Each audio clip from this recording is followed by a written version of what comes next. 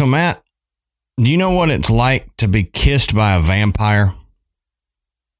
I don't think so. It's a pain in the neck, man.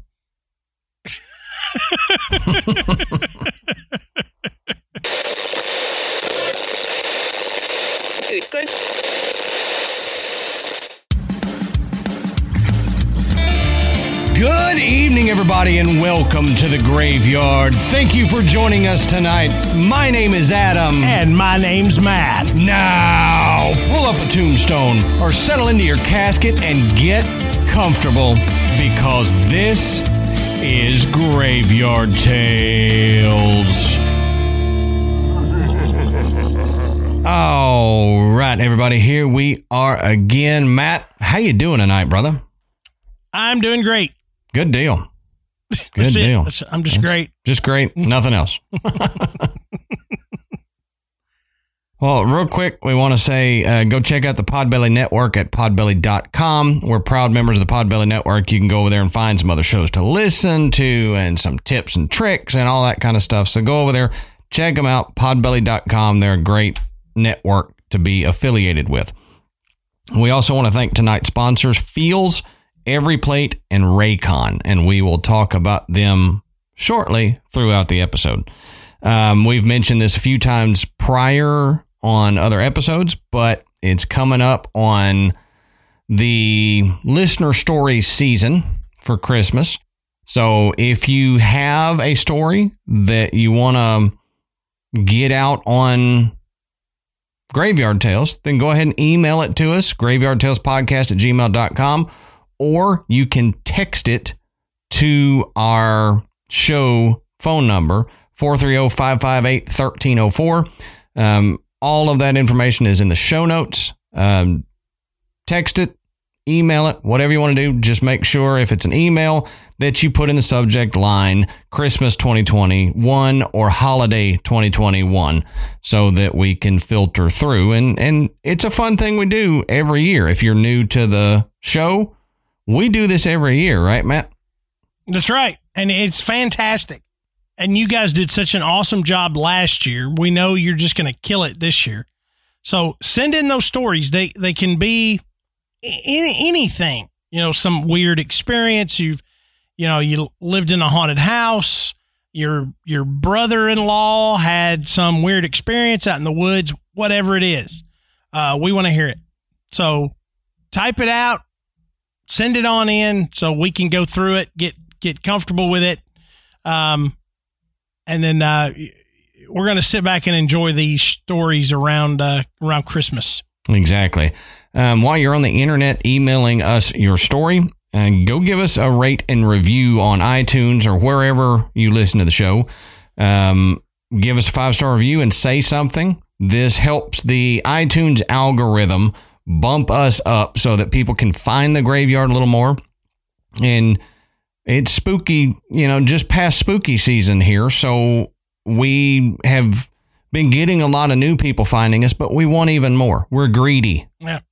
We want a bunch of people to get in the graveyard here and enjoy the graveyard. So if you give us a rate and review, that allows us to be seen by more people. Real quick, before we get into it, I wanted to say thank you to Dave for sending over the thing that I haven't got it put up yet, but it is a mummified pig fetus in a frame.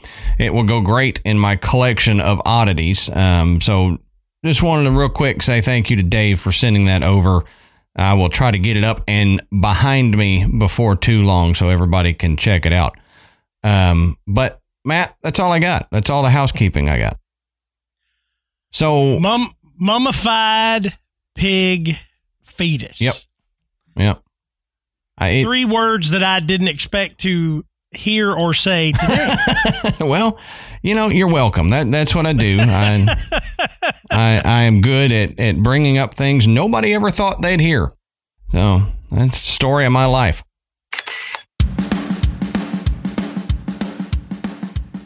All right, Matt, so let's talk about one of our sponsors tonight, and that's Feels CBD. Now, Feels is a better way to feel better. Their premium CBD will keep your head clear and help you feel your best. CBD has been proven to greatly reduce anxiety, pain, and sleeplessness.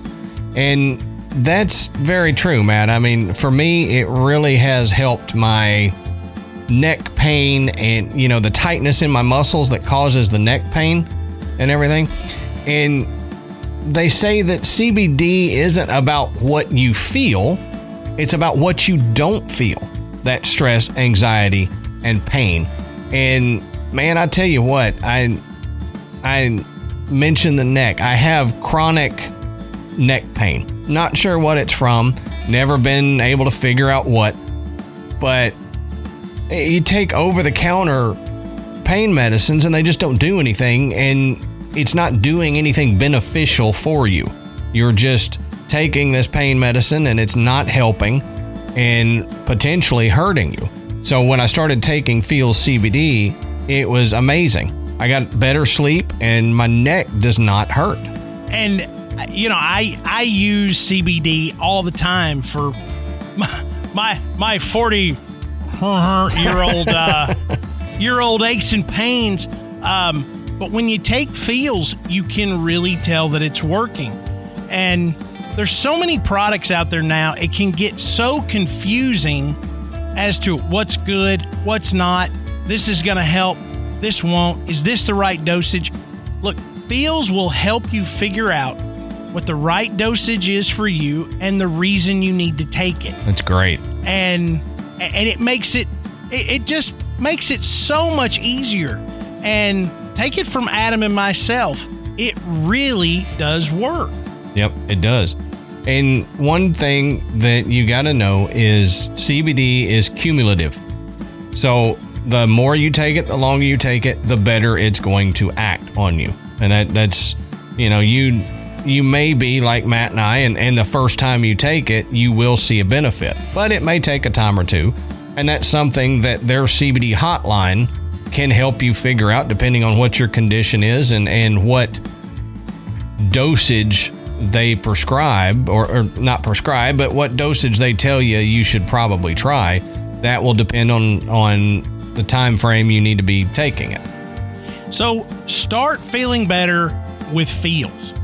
So Graveyard Tales listeners can become a member today by going to feels.com/grave. That's FEALS.com/GRAVE, and you'll get 50% off your first order with free shipping. That's right. So to become a member and to get all the bonuses that we've been talking about, like the CBD hotline and all that stuff, then all you got to do is go to feals.com, FEALS.com/grave, GRAVE, and you can get 50% off your first order with free shipping. Feals.com/grave.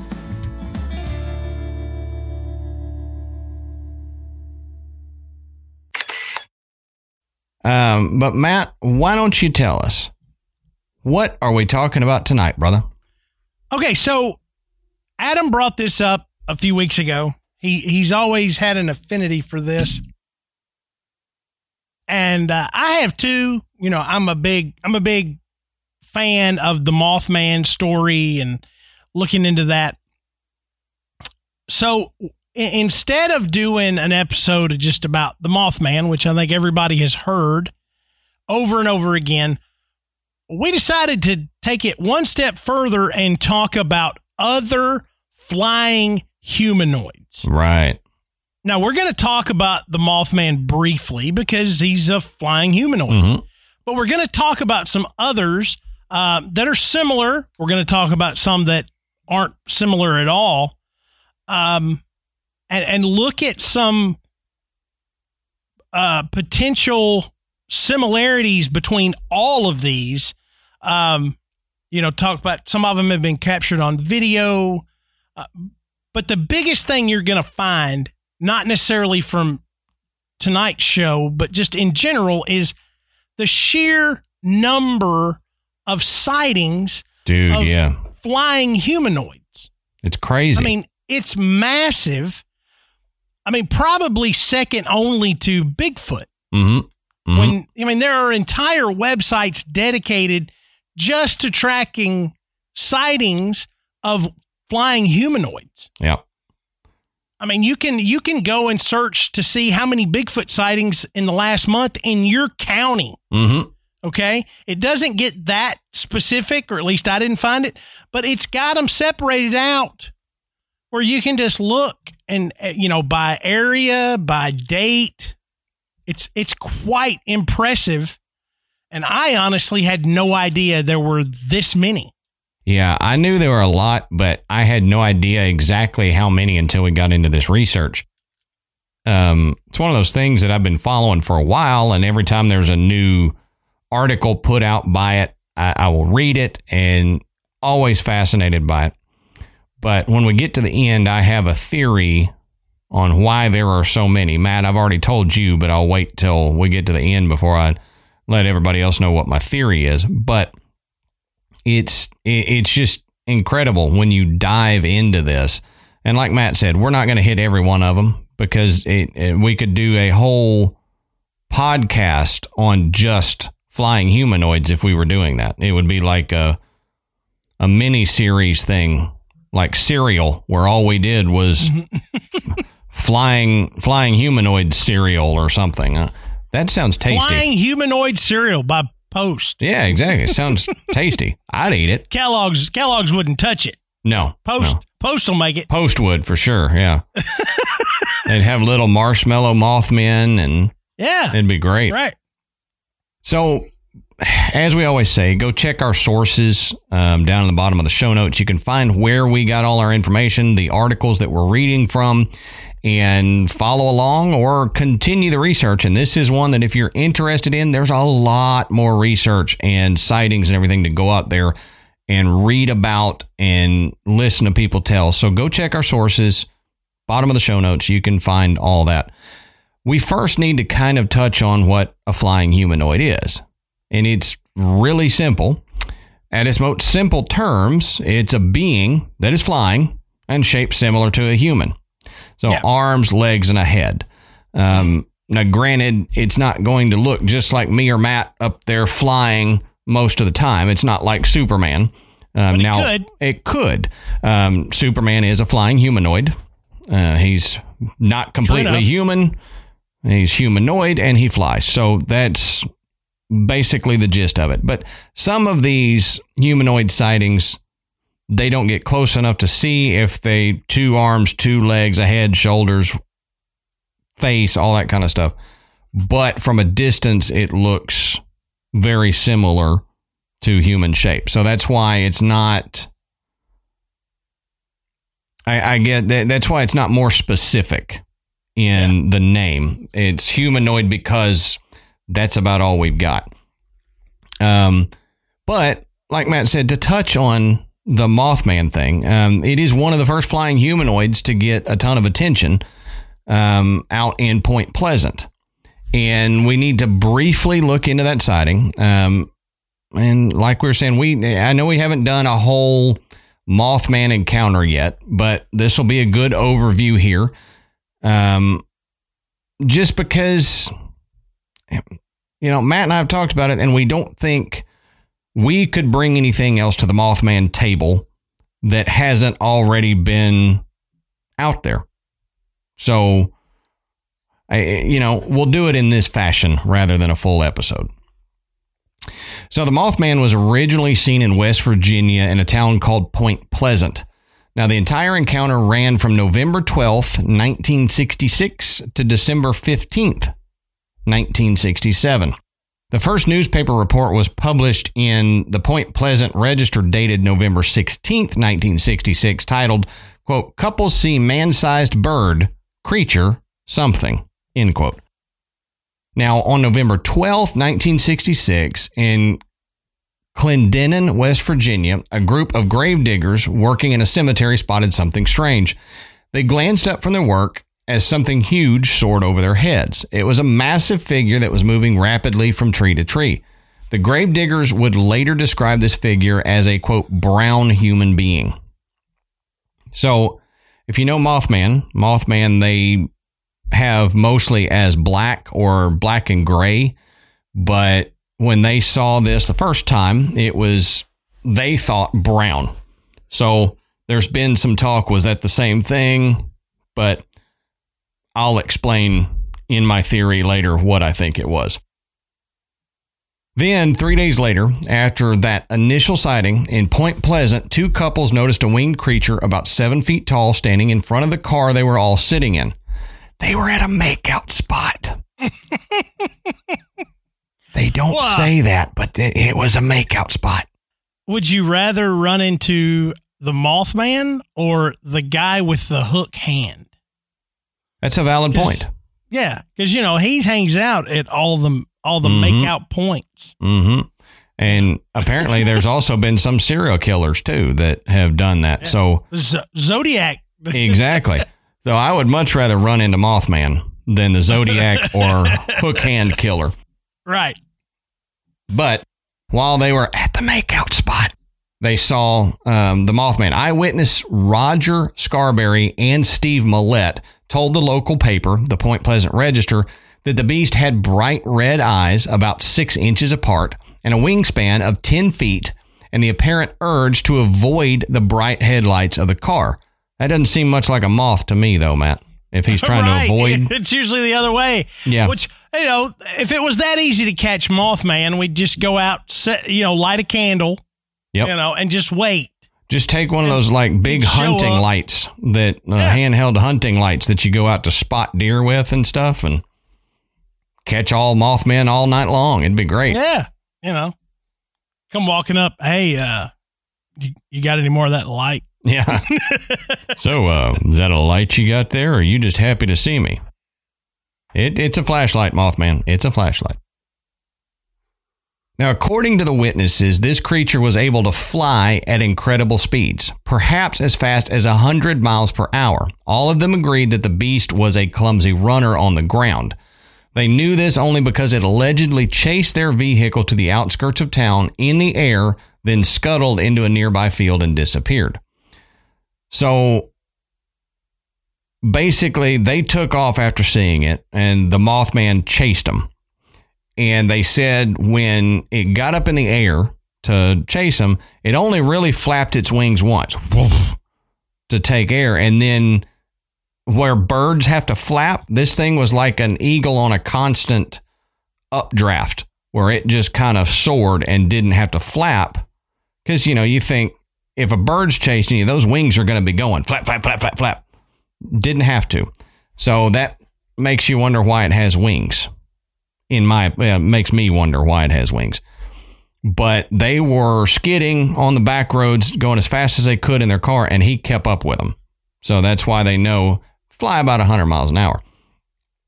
Now, knowing how absurd this must have sounded to a local paper in a small Appalachian community in the 1960s, Scarberry insisted that the apparition couldn't have been a figment of his imagination. He assured the paper, quote, "If I had seen it while by myself, I wouldn't have said anything. But there were 4 of us who saw it," end quote. So, that's a logical thing to say. If you're out there by yourself and you see something this crazy, would you say anything? Would you tell the papers? Probably not. Mm-hmm. I would tell my family. Sure. Yeah. Somebody I thought would surely believe me. Me. But yeah, you. But maybe a couple of other friends, but that'd be about it. Mm-hmm. I certainly wouldn't go to the media with it. No. But he makes a valid point. There was 4 people, so why not? Now, at first, reporters were skeptical. In the papers, they called the Mothman a bird and a mysterious creature. However, they did print Millette's description, quote, "It was like a man with wings," end quote. But more and more sightings were reported in the Point Pleasant area over the next year as the legend of the Mothman took shape. The Gettysburg Times reported 8 additional sightings in the short span of 3 days after the first claims. This included 2 volunteer firefighters who said they saw, quote, "a very large bird with large red eyes," end quote. Large bird. Mm-hmm. That goes back to where a lot of people said, well, it was a stork or a crane, a sandhill crane that they saw. That's like the owl thing to me. Mm-hmm. It's maybe, but I don't think these people, if there's sandhill cranes around them in that area, I don't think they're going to mistake a sandhill crane for a flying winged humanoid with a 10-foot wingspan. And, there are nocturnal birds. I don't know if the sandhill crane is nocturnal. Yeah. To where it's just going to be flying around and landing in front of people. I'm pretty sure it's not. I'll say this. We have cranes around here. Okay, you're not going to get close enough to one. And it certainly isn't going to get close enough to you. Right. I mean, they are not like fearless of humans. They are very alert and aware of what's around them. And if you get close enough to them, I mean, probably within 30 yards, it's gonna fly off. Yep. It's gonna move away. It's gonna know that you're there. And this thing apparently was, not afraid of any human and not afraid to appear right in front of them. Mm-hmm. So even to go as far as to chase them off. Right. Like a predator chasing something away from its den. I guess if you got close enough to, a bird's nest, I've seen that where birds can become very violent in the protection of their nests if there's eggs in there. But not spread out like this. No. You would be able to go back to wherever these incidents happened and probably see it again or find evidence. Yeah, get a repeat performance. Yes, that's what this was, and it was a bird and it was protecting its nest. Yeah, these people were love drunk at the makeout spot and just thought they saw a Mothman. But chances are there is a large percentage of these that are not Mothman. Yep. It's either a misidentified bird or it's excitement around the legend and you see something and you don't get a really good look and you automatically make that assumption. I saw wings. I saw red eyes. I saw the Mothman. Yep. So, there's always a little bit of fervor. It's not a hoax or not even really a lie. It's just, I think it's just overzealousness. Yep. Because you've got something exciting happening. I mean, who around this time, who wouldn't want to be able to go into work the next morning and tell everybody around the water cooler, I saw the Mothman last night? Yeah, right. It would be pretty cool. But like you said, I think I would say a few of them might be, but I don't think not all of them could be. But this article goes on to say that Newell Partridge, a resident of Salem, West Virginia, claimed that he saw strange patterns appearing on his television screen one night, followed by a mysterious sound just outside his home. Shining a flashlight toward the direction of the noise, Partridge supposedly witnessed two red eyes resembling bicycle reflectors looking back at him. Now, this anecdote remains a popular one in the Mothman mythos, especially since it allegedly led to the disappearance of Partridge's dog. To this day, some still believe that the fearsome beast took his beloved pet. So most of the time, you don't have these winged humanoid encounters where they're stealing animals. Right. Like you mentioned Bigfoot earlier. There are several anecdotes with Bigfoot taking off with the family pet, but winged humanoids we don't get. This is one of the very few times that I've heard that. Now, to get another encounter with a winged humanoid, we're going to go to the Singular Fortean Society. If you are a Patreon member, then you will remember a episode where I read another article from the Singular Fortean Society. I really like their website and their articles. and I'll have a link to them in the show notes. So go check the Singular Fortean Society out. I think if you like what we do, you'll like what they put out. Now, this is from December 29th, 2019. And they say, Lon Strickler of Phantoms and Monsters spoke to a woman recently who said that she witnessed a, quote, diamond-shaped UFO near Rockford, Illinois in 2000, followed by a winged humanoid sighting in the same area 2 years later. Quote, on the evening of January 1st, 2000, the witness and her son were traveling on Spring Creek Road in Rockford, Illinois, Strickler said. Spring Creek, that reminds me, Matt. Spring Creek Barbecue in Texas. If you know, you know. That's good barbecue. Just saying. Anybody gets to Texas? I don't know. You don't know. If you get to Texas and you've never had Spring Creek Barbecue, you got to stop. So that goes for anybody out there. Stop at Spring Creek Barbecue. Get their brisket. Is it like a chain? Yeah, they've got a few of them around, and it's one of those things where people will point you to all these fancy barbecue joints, and you're spending like $200 to feed 4 people. And to me, Spring Creek, cheaper is better. They know how to do brisket, and they're not overcharging you. So just it's like Tops in Memphis. Yeah. Yeah. You know, there's all these high-end barbecue joints in Memphis, and then, you know, Tops is like this little looks like almost like a little diner. Mm-hmm. You know, and they're strewn out in different parts of town. I'm assuming they still are. I hadn't lived in Memphis in 20 plus years, but that was you know, you could run in there, get really good barbecue, probably some of the best in town. Mm-hmm. And you know, if you were from out of town, you didn't know. Right. You were too busy looking at the Rendezvous or Corky's or you were going to the other big name expensive barbecue joints. Yeah. Yeah, that's the way this is. And they've been around since I was a kid, and they're still doing good brisket. So that's just a little PSA for anybody out there.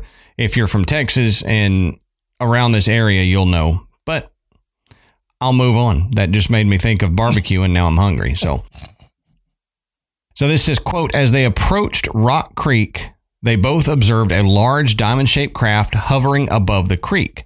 The craft was brightly lit, and there was a distinct beam of light coming from the bottom towards the creek. She slowed the car, and the craft suddenly cut off the beam. At the same time, the craft slowly ascended into the night sky.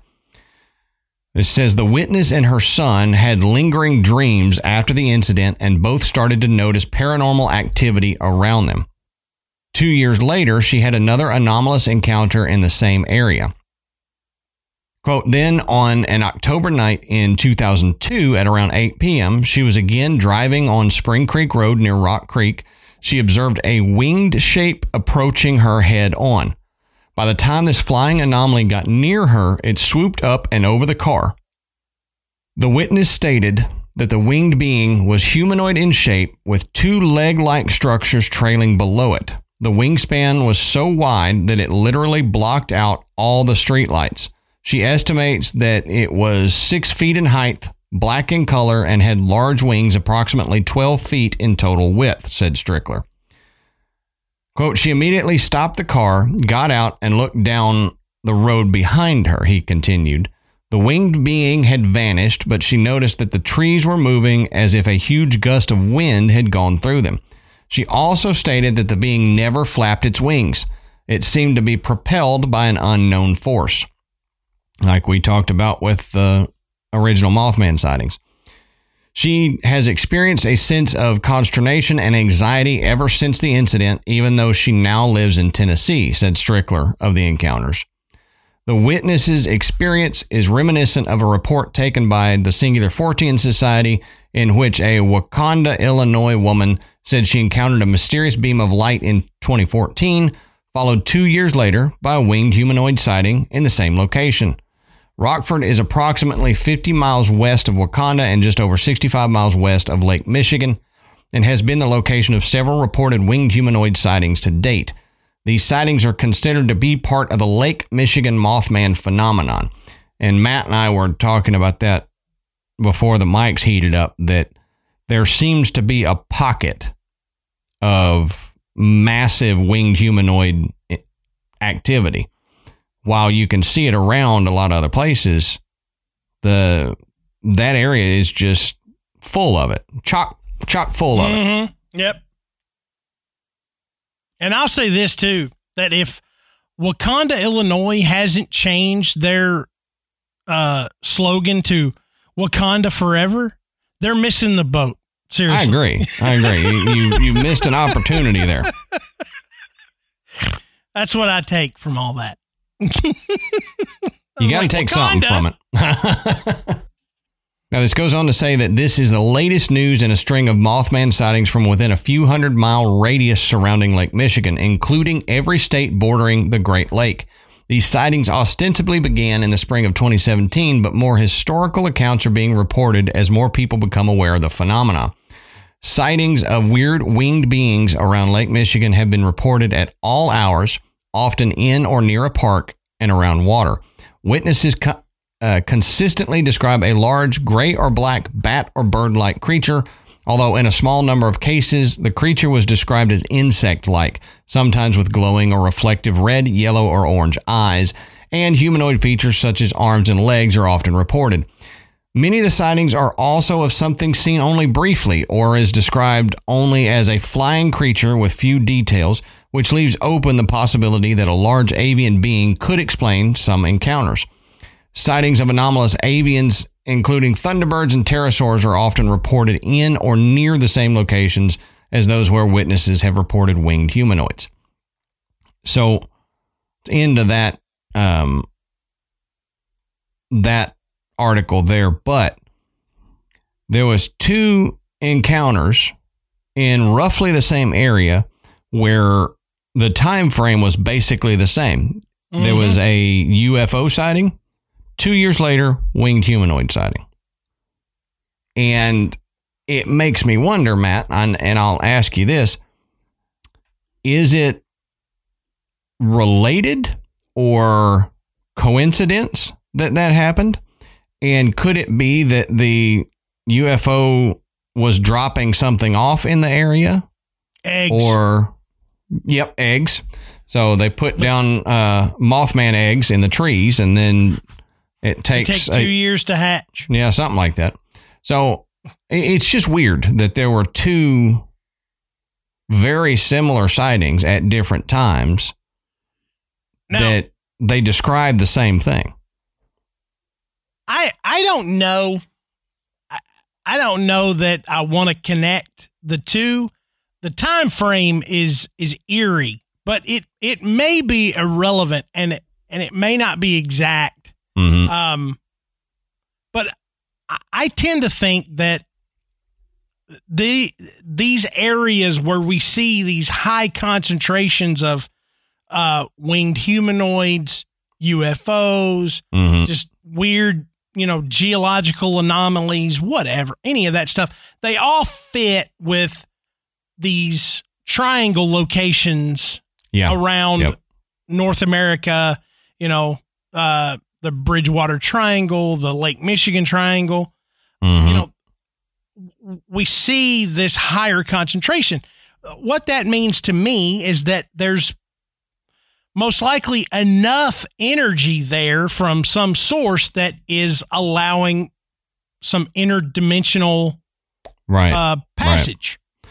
So basically, correlation doesn't equal causation. So you're saying that because of the area, that's why there's UFO and winged humanoid sightings, that they have something to do with the other one. Connected, that it's just there's a flow and the reports are just 2 years apart. Mm-hmm. You live in the area, you see this weird thing. It happens to be 2 years later before you see a winged humanoid. I do agree. It's odd that that's happened twice. Once, who cares? It was just 2 years. But the fact that it happens twice does make it a little bit odd. But my guess is that all during that 2 years, there was other things going on that other people may have seen that didn't see the diamond-shaped UFO, didn't see the winged humanoid. but they saw other stuff happening in that area. Maybe it was reported, maybe it wasn't. And so you just so happen to catch two moments, that correlate with two moments from a prior sighting. Right. That's kind of how I feel about it. I may be totally wrong, but it makes sense that, it's just a guess anyway. How it would be weird that two different people would see a UFO and then it would take 2 years for anything to come of that before another sighting came up. So I agree with you. There was probably a lot more happening in that area that they just were not aware of. Right. And then they just correlated it with the previous sighting and said, oh, that they must be connected. Yep. So this last article I've got here is from Ken Gerhard, and I picked it because of its location. So let's get into it. It says, recently I received an unusual report from colleagues who belong to a leading UFO organization. My associates had been contacted by a San Antonio family who claimed to have had a remarkable sighting near their home in the area around a local airport. According to their account, it was during April of 2009 when the incident occurred. At the time, the lady of the household was standing in her driveway having a conversation on her cell phone when she happened to glance up and spotted what appeared to be a huge, dark, winged man gliding through the air. Startled and amazed, the woman ran into her house and yelled at her husband and son to come and take a look. All of them were in full agreement that they were, in fact, watching what appeared to be the form of a man bat flying by. The strange figure eventually disappeared out of sight. Regrettably, to date, the family in question has been hesitant to conduct a personal follow-up interview with me or any other investigators. Perhaps they merely imagined the whole thing or made it up, or maybe they have come to realize that some subjects are better left alone.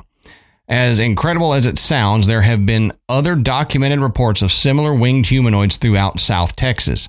According to a newspaper article that appeared in the Houston Chronicle on June 19, 1953, 3 residents of that city observed a man-like figure perched on the branch of a pecan tree. The Houston Batman, as he became known, was apparently adorned in a black paratrooper costume, complete with attached wings and knee-length boots. But the strangest attribute, according to the eyewitnesses, was the fact that the Batman emitted a dull, gray glow that faded out right about the time he vanished from their sight. Stories about winged humanoid creatures can be found throughout Texas and Mexico. In Rio Grande City, there are rumors of a man-bird that haunted the roofs of local tavern during the 1970s. And Robstown near Corpus Christi has a local legend about the Pajaro Hombre. In November of 2007, a San Antonio man named Frank Ramirez appeared on a local news broadcast and stated that he had encountered an enormous winged humanoid on the city's south side one evening. Those who study such phenomena have suggested these may be interdimensional time travelers or the like. And this says, what do you believe? Are they merely tall tales, or is something taking place that is beyond our comprehension? Like I said, that's from Ken Gerhard. So I'm not willing to go time traveler. I'm not willing to go there. Maybe I'll have my mind changed later, but I think it's something else. Yeah, I mean, whenever we talk about these type of creatures, there's always that underlying, is this an unidentified species? Mm-hmm. Now, we've talked about humanoid type creatures before, especially when we're talking about Bigfoot, Yeti, those type of creatures. But, none of them have wings. Mm-hmm. And this is, I don't know, to me, this sounds like more of a hybrid. It's not, if it was it's hard to describe. If there was just giant birds, which we've talked about the potential of there being giant birds, giant winged creatures that still existed, we would be talking about a species. But when we're talking about something that is potentially wearing boots, okay, we're talking about some type of human-like being, or at least human-shaped being that has wings. Right. And, the reports vary. I lean on this interdimensional thing, that it's not a species that we haven't discovered. It's a species from another dimension that we don't have. That's exactly where I'm at. I think, a lot of stuff we've talked about has tied back into the potential of there being multiple dimensions and there being ways of traveling from one to another. And if you suspend disbelief for any length of time, then think about it, that if we do have dimensions sandwiched against us, there's obviously, that's funny to say, but there's most likely a way that some creatures would have learned to exploit tunnels to get from one dimension to another. Theoretical physicists have said there are wormholes out there, and theoretically you can use wormholes to travel, they think, from one side of our universe to another. But what if it takes you to another universe? And what if some of these beings that live in another universe exploit those wormholes to come here? Yeah. And that's one of my theories on flying humanoid Mothman type sightings, is the fact that I don't think it's one, Matt. I don't think there is one Mothman here on Earth that is the cause for all of these sightings, especially when there's small differences in the details of one to another. Yeah. And I think it's potentially a race of beings from another dimension that are coming over here, and maybe they're just playing with us. Maybe they know it freaks us out and they're just playing with us. Yep. And, don't exclude the fact that they could be extraterrestrial. But, my opinion on extraterrestrials is that they too are interdimensional. Exactly. Same. So it's not like they're, these winged or flying humanoids are coming from a faraway planet. Yep. They're coming here, and maybe that's the correlation between that and UFOs, in at least a couple of those sightings. Right. But there's other things too that make you believe that there is some type of intelligent, interdimensional being that maybe they already know what is going to happen. And like with the Mothman, they thought it was either a predictor of doom or it was there as a warning. Mm-hmm. There are some other things, that have happened that people say, well, this is how the Mothman works. And I'm like, well, what if it's not the Mothman? Right. What if it's just another creature that serves as some kind of omen or protector or watcher or whatever? Mm-hmm. But what Adam and I thought was so strange was that the Midwest really seems to have a high concentration of these sightings. So this area, moving out from Chicago, into Michigan, Wisconsin, Illinois, Missouri, Iowa, these areas right in here have a large number of sightings. And I don't mean that they have 5 and Texas has 2. I mean, they have 1,500, Yep. I mean, there's just a ton, all in this one area in the in the U.S. Midwest. And it's been going on for a long time. A long time. And it's funny. I'm going to talk about Joplin, Missouri, not just because this is where one of these winged humanoids was seen. They've got more than one. Okay? So this sighting that I'm going to discuss for the Missouri flying humanoid, as he's been termed, was in June of 2019, but the woman didn't report it until almost a year later when she reached out to Lon Strickler. Now, the woman only identifies herself as BB.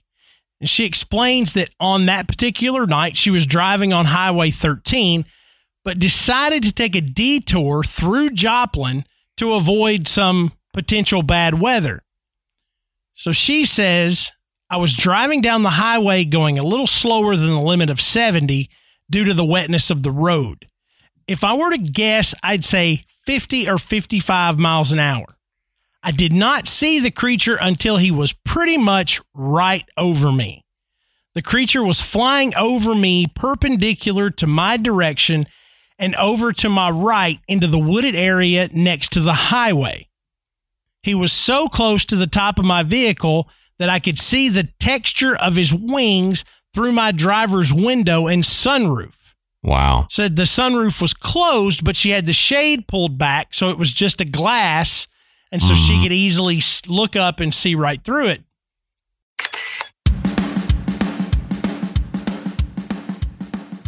All right, we want to take a second and talk about one of tonight's sponsors, Every Plate. Now, if you're familiar with HelloFresh, which Adam and I have talked about on the show, you should be familiar with Every Plate. It is owned by HelloFresh and provides the same quality food ingredients delivered right to your door, but at a really great value.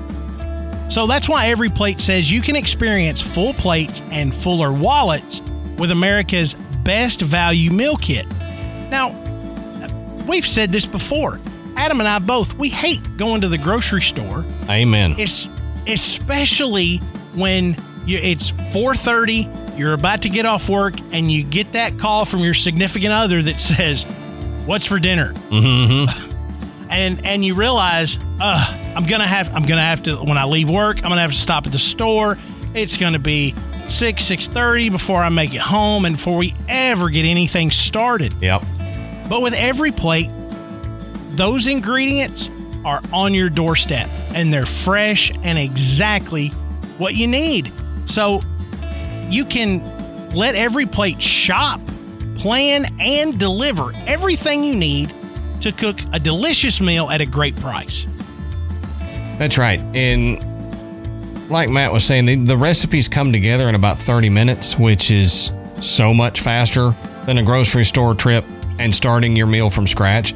And, you know, we like to do it not only because it makes it easier, but we can also get Michael involved. Michael enjoys helping us with the meals and mixing the ingredients together and everything. And we're trying to teach him to cook. So this is a good way to teach him to cook. I remember growing up, I had somebody tell me, they said, "Boy, you are so ugly, you're going to have to learn to cook because nobody's going to marry you." Which was a lie. I have a wife, thankfully, who thinks I'm pretty. But I did learn to cook. And you get stuck in these ruts of meal planning and what you know how to cook, especially when you're busy. Like, well, this will come together quick. And then you end up eating the same thing, right, 6-12 times a month. And you're like, oh, God, I'm tired of this. And that's a good thing with Every Plate is you don't have to worry about that. They send you something different all the time. And you can actually go on and choose your meals. You can choose between 17 recipes that change each week. You can swap proteins, veggies, and sides to your liking. And Every Plate ends up being 50% cheaper than a meal made from grocery store ingredients. So now is the perfect time to focus on saving money more easily. So our listeners can try Every Plate for just $1.79 per meal. that's amazing. All you got to do is go to everyplate.com and enter our code Graveyard179. That's GRAVEYARD 179. Yeah, so get started with Every Plate for just $1.79 per meal by going to everyplate.com and entering our promo code Graveyard179. That's GRAVEYARD 179.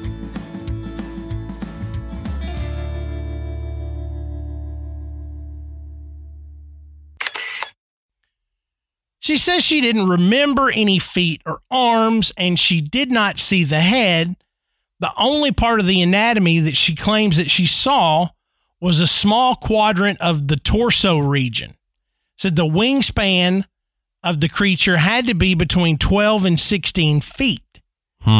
She says it was like her car was entirely enveloped in its wings, even though it was only for a split second.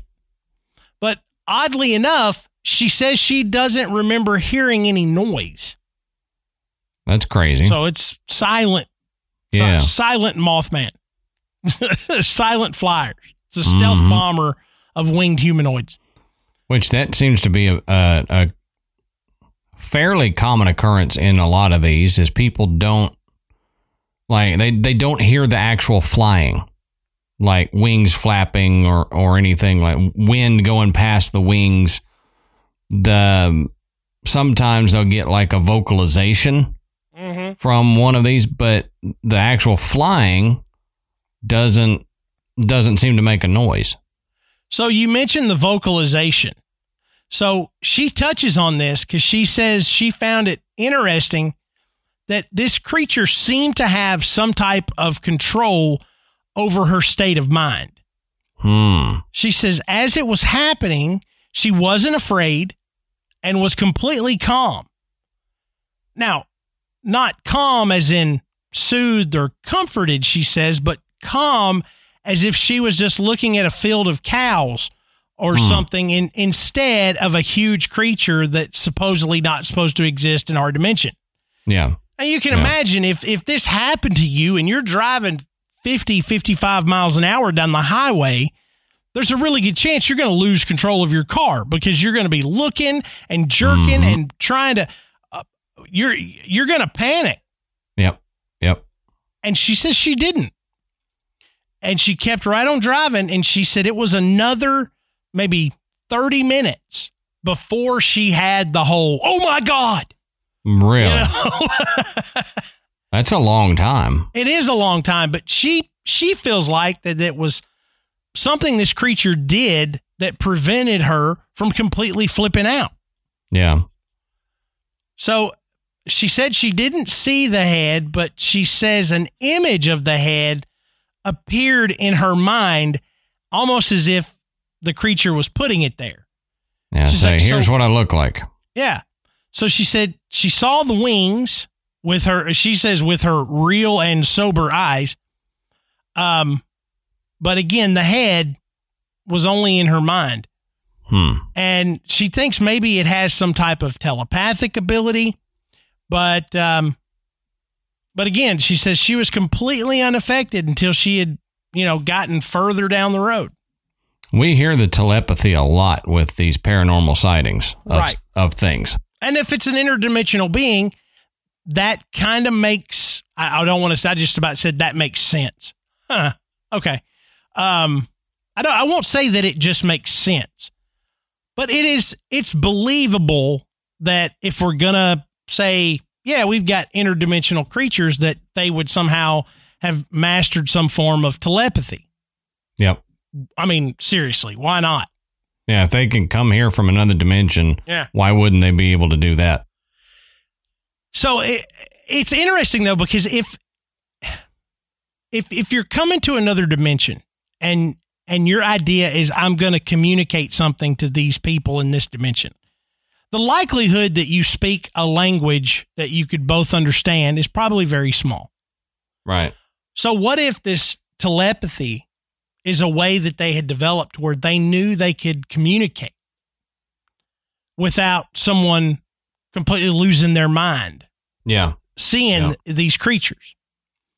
You know, if they can calm you, if they can put images into your head, then that's a way of they can communicate something to you. But she says when she got down the road, she pulled over, she called her boyfriend, she called another one of her friends, and then she started to Google cryptid sightings near Joplin, Missouri. She said she found an encounter from 2003 where the man's description was very similar to hers, but she also found out, as I said before, that Joplin actually had more than one flying humanoid legend. And that brings us to the butterfly people. So the legend of the butterfly people is a fairly recent thing, and it came to life after the 2011 tornado that devastated Joplin. The tornado killed 161 people. It shredded entire neighborhoods. More than 900 homes were lost. The tornado unleashed stories about death and unlikely survival as any natural disaster is going to do. Sure. A teenager was sucked from an SUV. A toddler was plucked from his mother's arms. Houses exploded in 200-mile-an-hour winds as families huddled in bathtubs and closets. These people survived. Yeah. Okay. Wild. So for months, just about anywhere people gathered, these stories would come out. Did you hear about the guy who's, the cow landed on top of his car and, this kind of stuff. And so the story started coming out about the butterfly people.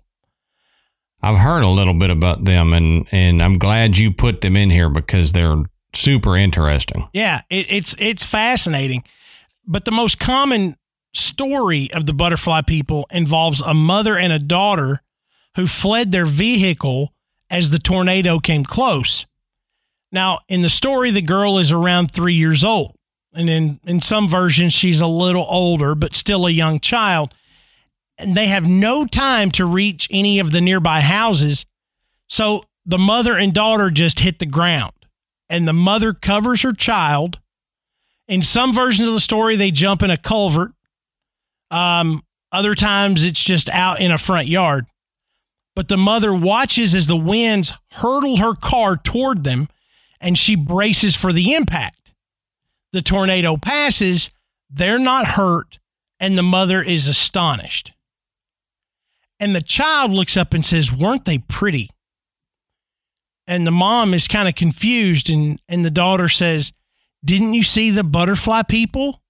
And in some versions, the daughter describes seeing the butterfly people also carrying men and women into the sky. So these creatures are protectors, mainly of children, because children were the ones who were giving the reports. And a lot of people say, kids, they've got active imaginations. Sure they do. Sure they do. But one thing kids also don't have, especially at that age, is this innate desire to deceive. Right. Okay. By telling her mother this, if the legend story is true, what has this child got to gain? Yeah. Nothing. Absolutely nothing. And that's not always the case. I mean, kids don't always think, but a child will react, and not knowing that what they saw was possibly just unbelievable, they're going to talk about it. Now, There is a lady named Shelley Wilson who heard this story about the mother and the daughter, and she worked as a high school counselor. After the tornado, she was a volunteer for the Red Cross at a disaster on a disaster mental health team. Now, she would drive through neighborhoods distributing supplies, checking on people, seeing how they were holding up. And she doesn't remember who told her the butterfly people stories, but she heard them several times. It was never firsthand. the stories never seemed to come from anyone who had experienced them. That's like any other good legend. Yeah. But she says that didn't lead her to doubt. She says it's the only way we can really honestly understand how more people were not killed. She goes, when you walk through what was left, it just took your breath away. So Wilson's idea is something intervened. Because when you look at the path of destruction that this tornado left through Joplin, Missouri, then you just look at it like there is no way anyone survived, much less only 161 casualties. Yeah. So, 161 casualties and 900 homes destroyed. That many people survived. That many homes being destroyed? Yep. How did that happen? I mean, it just seems so unlikely. And so that's her basis is, I hear the stories and this is the evidence that I present that if it's not butterfly people, then it's something else because something had to have intervened to keep that many people safe. I remember when I first heard that story, people were saying, what if they were guardian angels? Right. Being seen. And that's why they were, quote unquote, as pretty as they were. Exactly. So. And that's going to take us down a path that we could wind up talking for the next 2 hours about is angels, technically winged humanoids, if you believe the image of an angel that has been presented for centuries. A human figure with wings. What if maybe that's not what they look like? Yeah, right. What if they look like all kinds of things? So now we start thinking, okay, was the Mothman an angel? Was the Mothman a protector? Was the Mothman coming to Point Pleasant to tell them about the Silver Bridge? Yeah. What were these humanoids in Joplin, Missouri? Were they there to protect that town? I mean, you look at those kind of correlations and you really begin to wonder, right?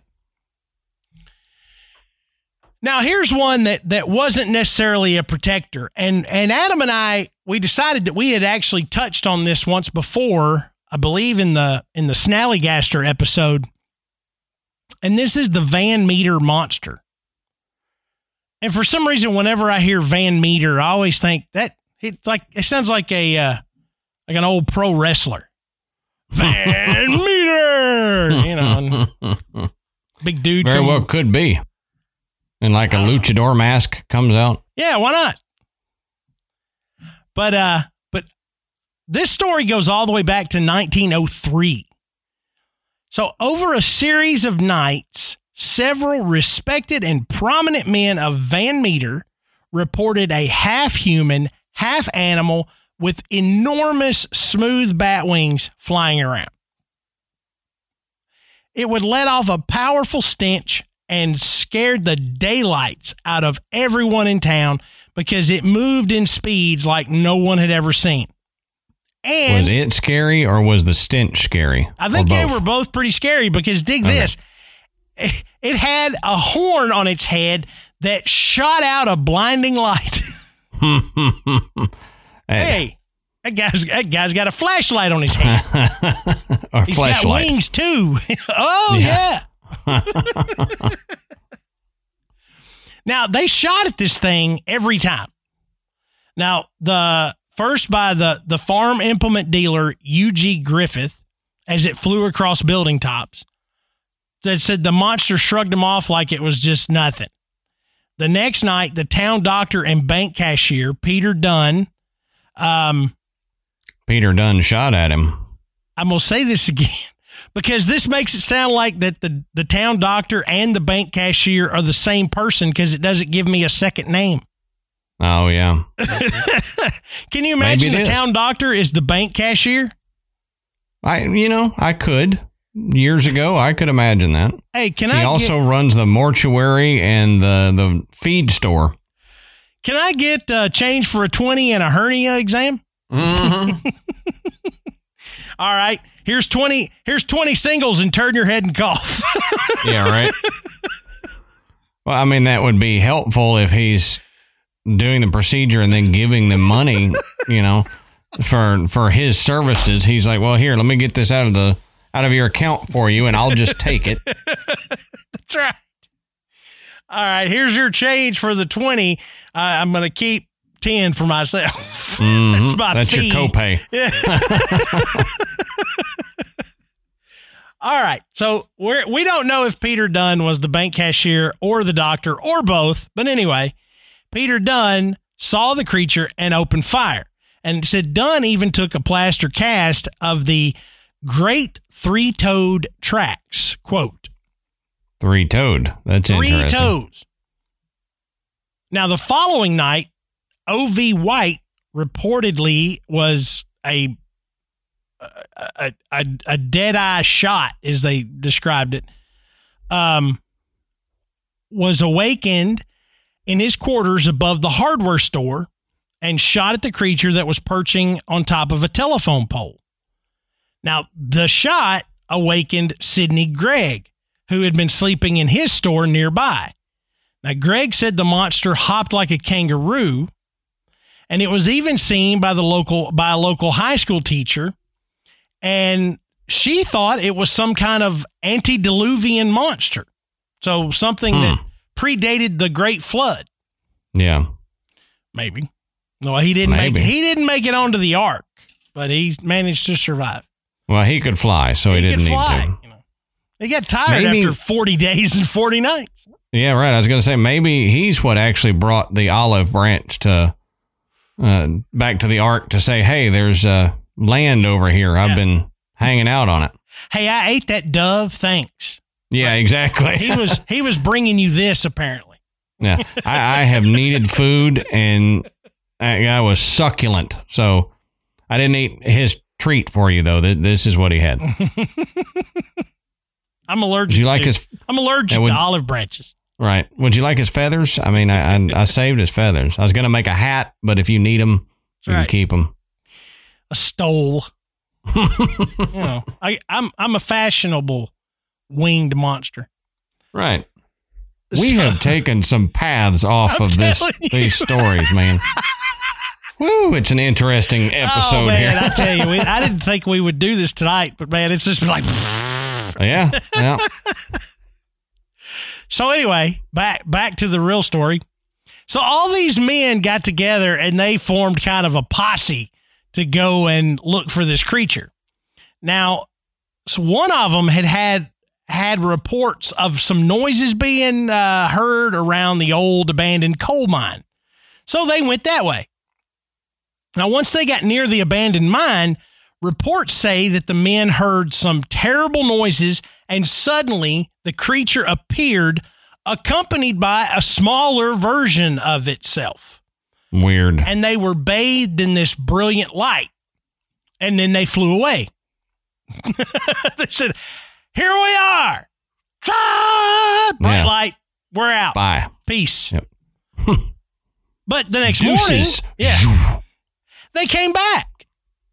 And the men that were still gathered there, they hung out all night? They hung out all night because they figured this was their hideout. Either more were coming out or they were going to come back. And they came back. They're like bats just flying out at dusk to go eat. Maybe, found, some horses or sheep or something. So the men still there just unloaded everything they had on these two flying creatures. And it didn't really bother them. No effect. It says they just slowly descended into the mine and have not been seen since. Flipping the bird as they slowly went down. Ha ha! Like, we're out. We're going into hibernation for 100 years. Like Homer Simpson in the movie where he's sinking and he just starts flipping the bird, both hands. Yeah, so that's the Van Meter monster. And, I would like to say that's pretty much the Van Meter monster in a nutshell. It is. I mean, it's a legend. There's not a whole lot more out there on it. I mean, there's a few anecdotal stories that are handed down to grandchildren and things like that, but it's still pretty much this. This is the story. It was a topic we wanted to do as an episode, but it's good to put it in here because there wasn't much meat on that bone. Right. So. Right. You would have had a lot more tangents in that show. We'd have been. Oh, yeah. There's no telling what we'd have gotten off talking about on that. We would have just called it the Van Meter Tangent. And Van Meter Tangent. Now, these next two are different because they're flying humanoids, but they don't have wings. So they're not a winged flying humanoid. Mm-hmm. Now, this one is known as the Valkyrie of Voltana. Now, in June of 1905, the small Spanish Pyrenees mountain village of Voltana, also called Boltana. I don't know why it's got two different names, but anyway. Somebody couldn't pronounce it. It became home for an angelic flying humanoid. So a newspaper called the Indianapolis Sunday Star reported on the miraculous events on the 25th of November that same year, and it's from this source that the strange story gained attention. As of the article's time of writing, the entity had appeared to the villagers 5 times since the beginning of June, and it was described as a woman robed in white with long clinging draperies. Draperies. So when I read that in my head, this angel-looking woman has a curtain rod that runs out from her neck, and she has draperies hanging down from it. Look at my draperies. It's like she did not have wings, but she had draperies. Okay. Right. Homemade wings. Her mom's going to be mad. They would close in front of her face, and then they would slowly open, and she'd be like, ta-da! You see her pulling a cord, feverishly pulling a cord to close her draperies. What if draperies is just an old-timey slang for something naughty? It could be. Look at those draperies.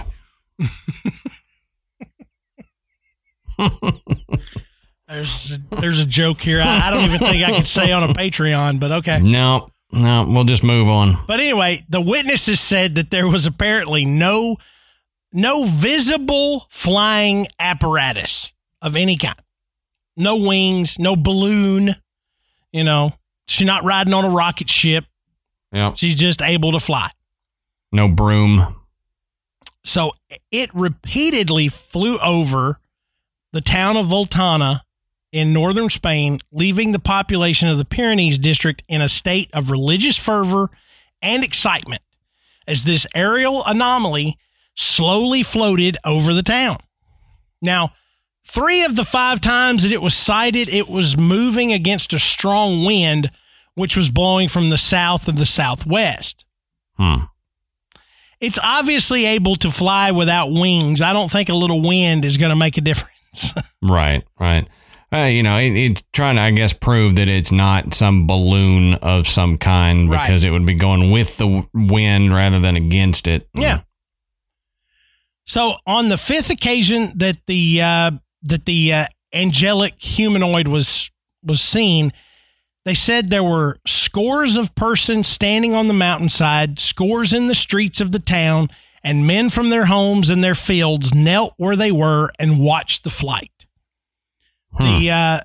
This angelic creature would come from the north each time, seemingly hailing from the direction of Mount Perdu, which is one of the highest peaks in the Pyrenees, before disappearing among the peaks of the Sierra de Guara to the southwest. Now, there was a British mining expert who apparently investigated this series of events, and he confirmed that there were over 240 witnesses who reported seeing what he termed as a, quote, mystic figure. At least one villager claimed to have also heard joyful singing, or at least a sound very similar to that, as this feminine image flew above. Mm-hmm. Now, although you might expect such an entity to bring nothing but bliss and this sense of security to the people that witnessed it, it wasn't always the case. For example, there was a mule driver by the name of Pedro Pobrado who was said to have rushed into the church, frightened almost out of his senses, and threw himself before the priest, praying and imploring him to give absolution, declaring that the end of the world was coming and that the warning angel was flying through the sky. I guess maybe this would have more to do with your religious background, if it was good or if it was not so good. Yep, exactly. You know, if you were a very religious person that time, you were probably excited to see an angel. If you were kind of a heel, then maybe you weren't so excited. Yeah. Yeah, I guess angel drapes could be taken multiple different ways. But I don't know. Angel drapes. From that point forth, she was known as Angel Drapes.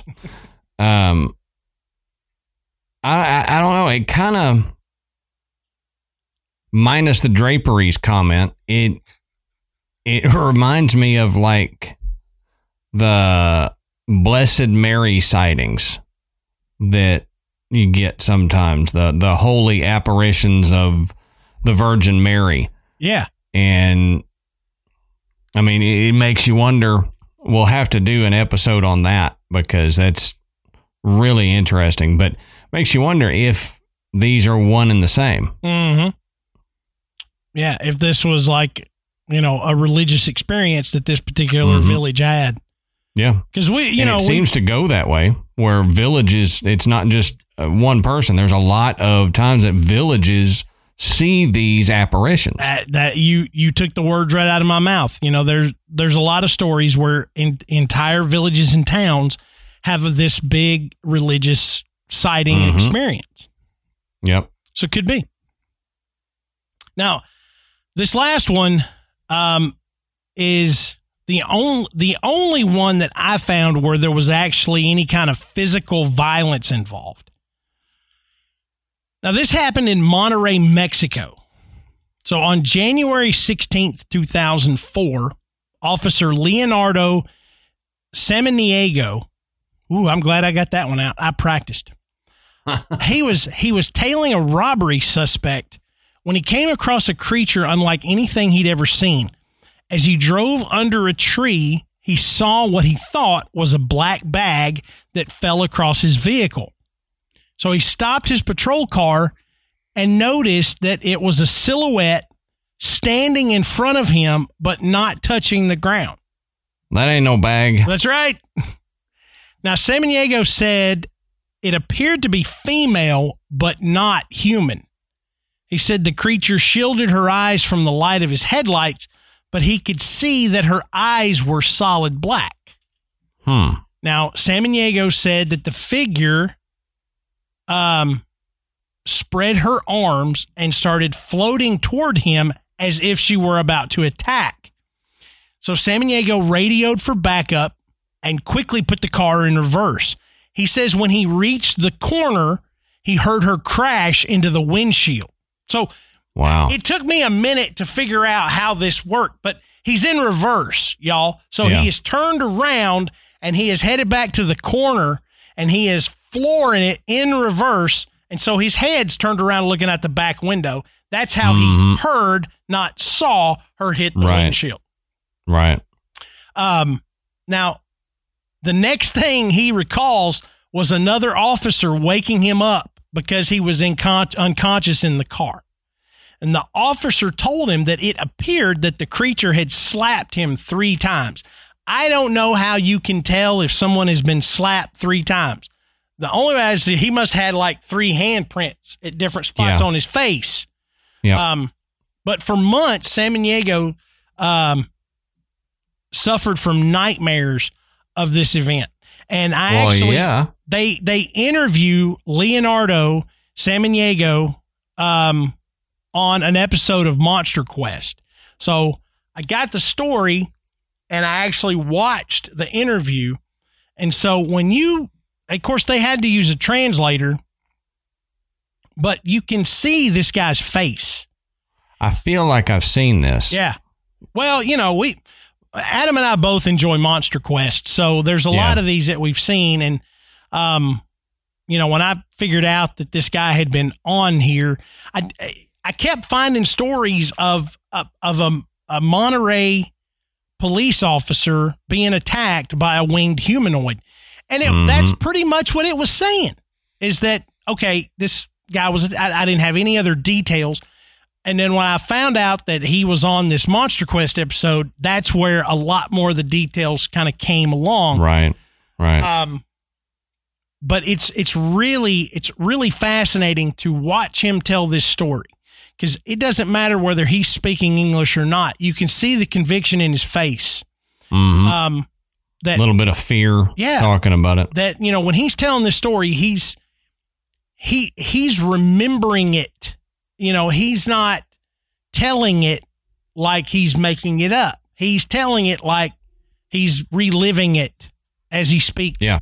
And he says, he would wake up crying. He was terrified. I mean, he was a wreck, but can you imagine you see something like this and it apparently attacks you? Yeah. It would mess you up. Yeah. I mean, just the sighting of it is one thing, but to be attacked by something you can't describe and that probably most people don't believe, then that would have to mess you up. You'd feel like you were going crazy one minute, or that the world was crazy the next minute because they don't believe you, and you know what happened to you, but nobody's believing you, and that it would be wild, man. And it's another one of these situations where you're getting a report from someone who has something to lose. Yep. Okay. Exactly. He has potential to lose his credibility, lose respect, or potentially even lose his job. Yep. So why come forward with this? Yep, that's true. Why make it up? If you're making, if you're going to make it up, that would be a stupid thing to make up. And especially for him, I mean, he radioed for backup, and when his backup got there, they found him unconscious in his car. Mm-hmm. So you show up. Something happened. What happened? Yep. I'm gonna, if I don't know, or if somebody got the drop on me, okay, I'm coming up with a better story than this. Yeah. Okay. Yep, for sure. Unless this is what really happened. Yep. So, sometimes it's so bizarre and it's so outlandish that your own brain can't get around it, and you just can't help but go, oh my God, this is what happened to me, And I think that's what happened to him. We don't know what it was he saw or that attacked him, but according to him, it was something. I mean, it was something. It wasn't it wasn't this robbery suspect he was going after. At least it doesn't sound like it. But again, let's say it was. Let's say it was this robbery suspect, and they got the drop on him and clocked him, knocked him out, and got away. Wouldn't it be better to just say that? Say that. Yeah, exactly. Than to go, oh, I've got to come up with a better story than that this guy got the drop on me. I was attacked by this flying humanoid. What? Wait. I thought you said you needed a better story. Right. And I mean, if you are an officer and a suspect attacks you and knocks you out and flees, that is not going to jeopardize your job. if you say, I got attacked by a winged humanoid lady that flew into my car, smacked me silly, and then my backup found me unconscious from that, that has the potential of jeopardizing your job because they will think you've either lost your mind, you're a liar, or you're on some substance while on the job. Yeah. None of it's good. It would be much better to say, yep, dude got the jump on me. And then when you finally got him, then he'd be even in, more trouble for assaulting an officer, not this flying humanoid. He had 10 other dudes and they were a gang and they all had shotguns and knives and everything. Yep. One of them had a bazooka. What was I going to do? Yeah, I had to run and then he smacked me. Yep. That's what I'd say. Mm-hmm. Wouldn't be what he said. Nope. So we've kind of given you some ideas as far as where Adam and I lie on the theories behind what these flying humanoids could be. But we're going to get into Adam's specific theory on what he thinks these things could potentially be and what they could be doing. Yeah, I think you and I were talking, and I've had this theory rattling around in my head for a little while. And I briefly touched on it earlier, but I feel like it's similar to the Bigfoot in the sense that it is from another dimension, and they're coming over here, and they are one of two theories. Either A, they are just coming over here and it's like messing with the humans in the other dimension. That's just what they do. They come over here, Bigfoot come over here and hunt. These flying humanoids come over here and mess with the human species because it's funny. Or they come over here from a parallel universe that is basically following our timeline, so they know what's going to happen. So like with the Silver Bridge, they had some kind of previous knowledge of this happening, so they're trying to communicate that in a way. Or like with other topics we've talked about, they are sensitive to disturbances in our universe. So they are drawn to these energetic disturbances where they can feel like with the Silver Bridge, they feel that disturbance in their timeline and it brings them to here to witness or something like moth to a flame. I know that's a weird thing with Mothmen to be saying, but they're drawn to it for some reason, and they know that something's going to happen because of the energy that's put off by such a catastrophe. And they come to witness that and then move on. I don't know exactly which, and I don't think we ever will, but it was like we were talking in the Patreon episode. I think they're drawn to disturbances in our timeline. And that's why they always seem to show up around big events. Mm-hmm. And the one that we talked about in the Patreon episode, it showed up around a concert with certain band playing, and it just recently happened. So we said, well, let's keep an eye on this band in this area and see if anything happens. And it's just weird that they seem to be ramping up. Like you go with the original Point Pleasant Mothman. Yeah. There's one, and then it went long time without sightings.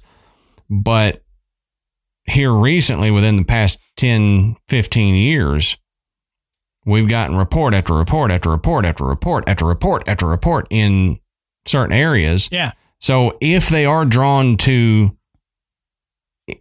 big energetical, happenings or just disturbances in our energy field, then what is it? What's going on? Why are they drawn here? Yeah.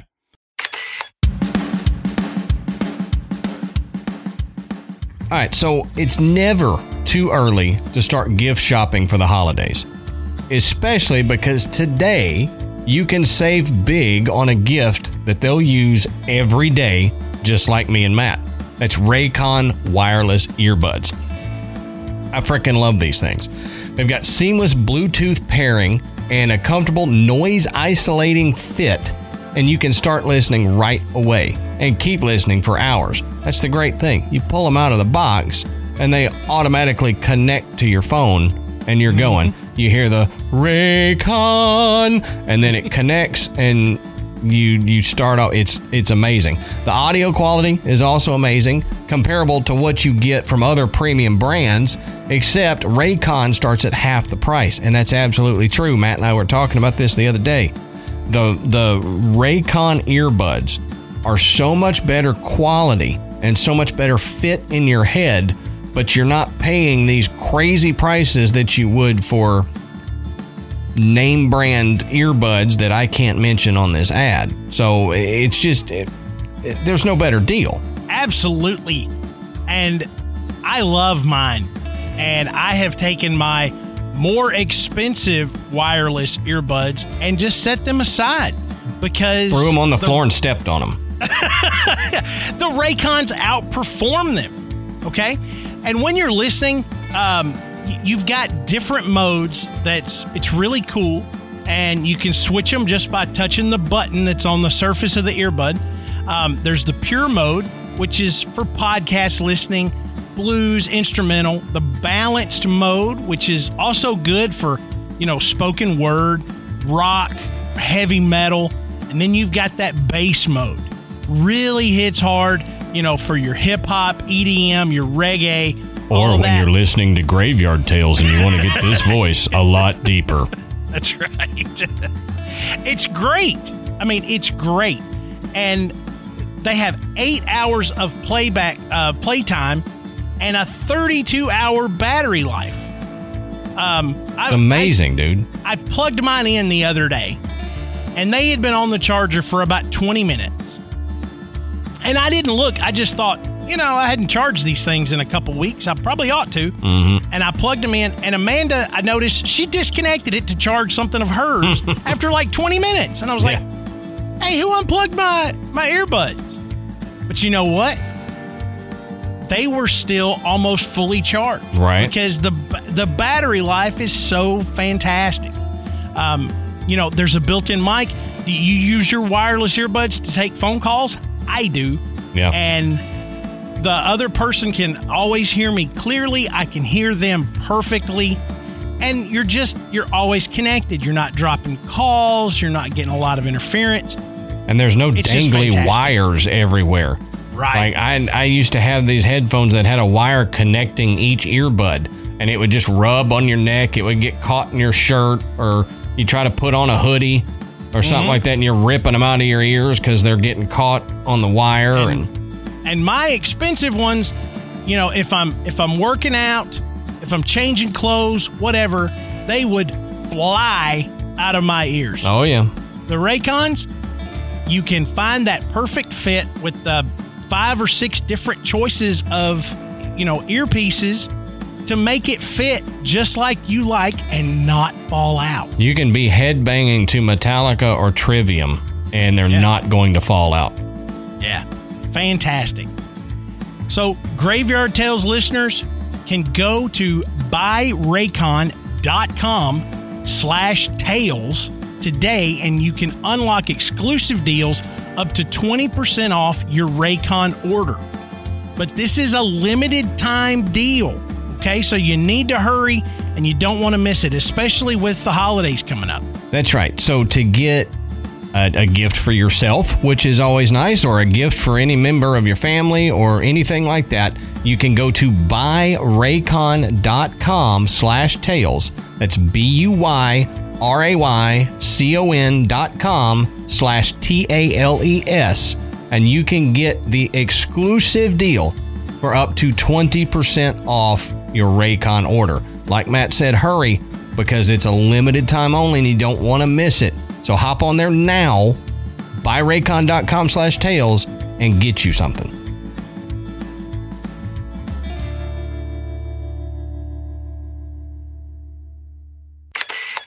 And that story you're referencing that we did on that Patreon show, that when you look at the list of sightings, it's like the last one on the list.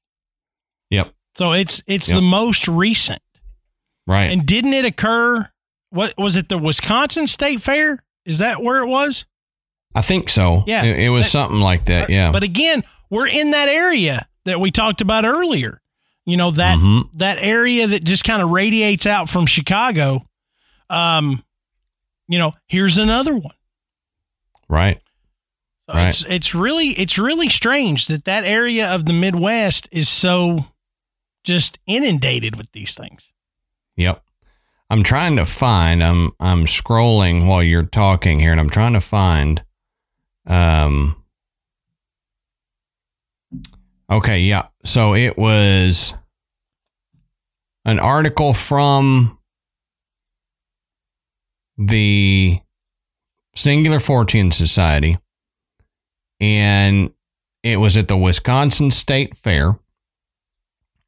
And somebody commented on the Patreon episode and said there was an Amtrak train that derailed in Montana on Saturday, and it originated from the Chicago area. Huh. So it's right around all that similar area, you know, not exactly the Wisconsin State Fair, but could there have been any correlation to that and then the winged humanoid there? I don't know, but just seems that there was a big event that happened. And this article was from August 19th of 2021. So it just recently happened, because it happened the night of August 5th, 2021. All right. So what do you guys think? You know, this is the point of the show where Adam and I pose that question to our listeners and say, do you think these winged flying humanoids are protectors? Are they omens? Do they exist at all? You know, did you go to the Wisconsin State Fair this year? Maybe you heard talk about this particular situation. Any of that, you know, we want to know. We want to know what you think. And one of the best places to do that is in our Facebook group. You can go on Facebook, search Graveyard Tales, and you'll find our group, which I think now is more than 6,000 members strong. Yep. You know, it's a good place. Make sure you answer the questions. Yeah. Had to say that we got questions to get you into the group, and it's basically just, here's the rules for the group. Be nice, all that stuff. If you're requesting entry, please just answer the question there so we know you actually read through them. We get a lot of people that don't, and so we don't know whether to let them in or not. Yeah, so, and you know, we try to keep as much of the spammers out of the group as we can. We don't want our listeners getting inundated with a bunch of requests for, do you want to buy this product, or you know, advertisements popping up every time somebody makes a comment on a post. We try to keep that out. But it is a good, safe place to share stories. You're not going to be made fun of or called a lunatic or any of that stuff. Everybody there has a similar idea about things that are paranormal, supernatural, any of that kind of stuff. And we just want to hear people's good stories. I mean, you know, the ones from our listeners are usually the best. But you can also go over and check out our other social media on Twitter and Instagram. Just, again, go search Graveyard Tales. And you can check out our website, which is graveyardpodcast.com. And on our website, you can listen to the show. You can find out a little bit more about Adam and myself. And you can become a patron. And we'd like to thank everyone who has donated to the show. We've mentioned a couple of times that we've done a Patreon episode on this very topic, a very specific one. And we have tons of others that go way outside of what the typical content for, the mainstream show covers. And it's a lot of fun. And if you've been thinking about it, now's a good time to pull the trigger. If you've got, another member of the graveyard that you're friends with, that family, this is a good gift. Holidays are coming up. It's a great gift. Gift them a Patreon membership. Let them come and listen to all that back catalog we've got of bonus episodes and extra content. You can also get the videos of Adam and I, doing the Patreon episodes. And for our $10 members, you get the video of us making the mainstream show. So you get to see all of our flubs, all of our mistakes, all of our retakes. And that it's fun. You're probably going to hear some stuff that we wouldn't let go out on the show. Yep, most likely. And don't forget to go and rate and review us on iTunes. It brings us up the charts, makes it easier for people to find the graveyard. So until next time, we'll save you a seat in the graveyard. See you soon.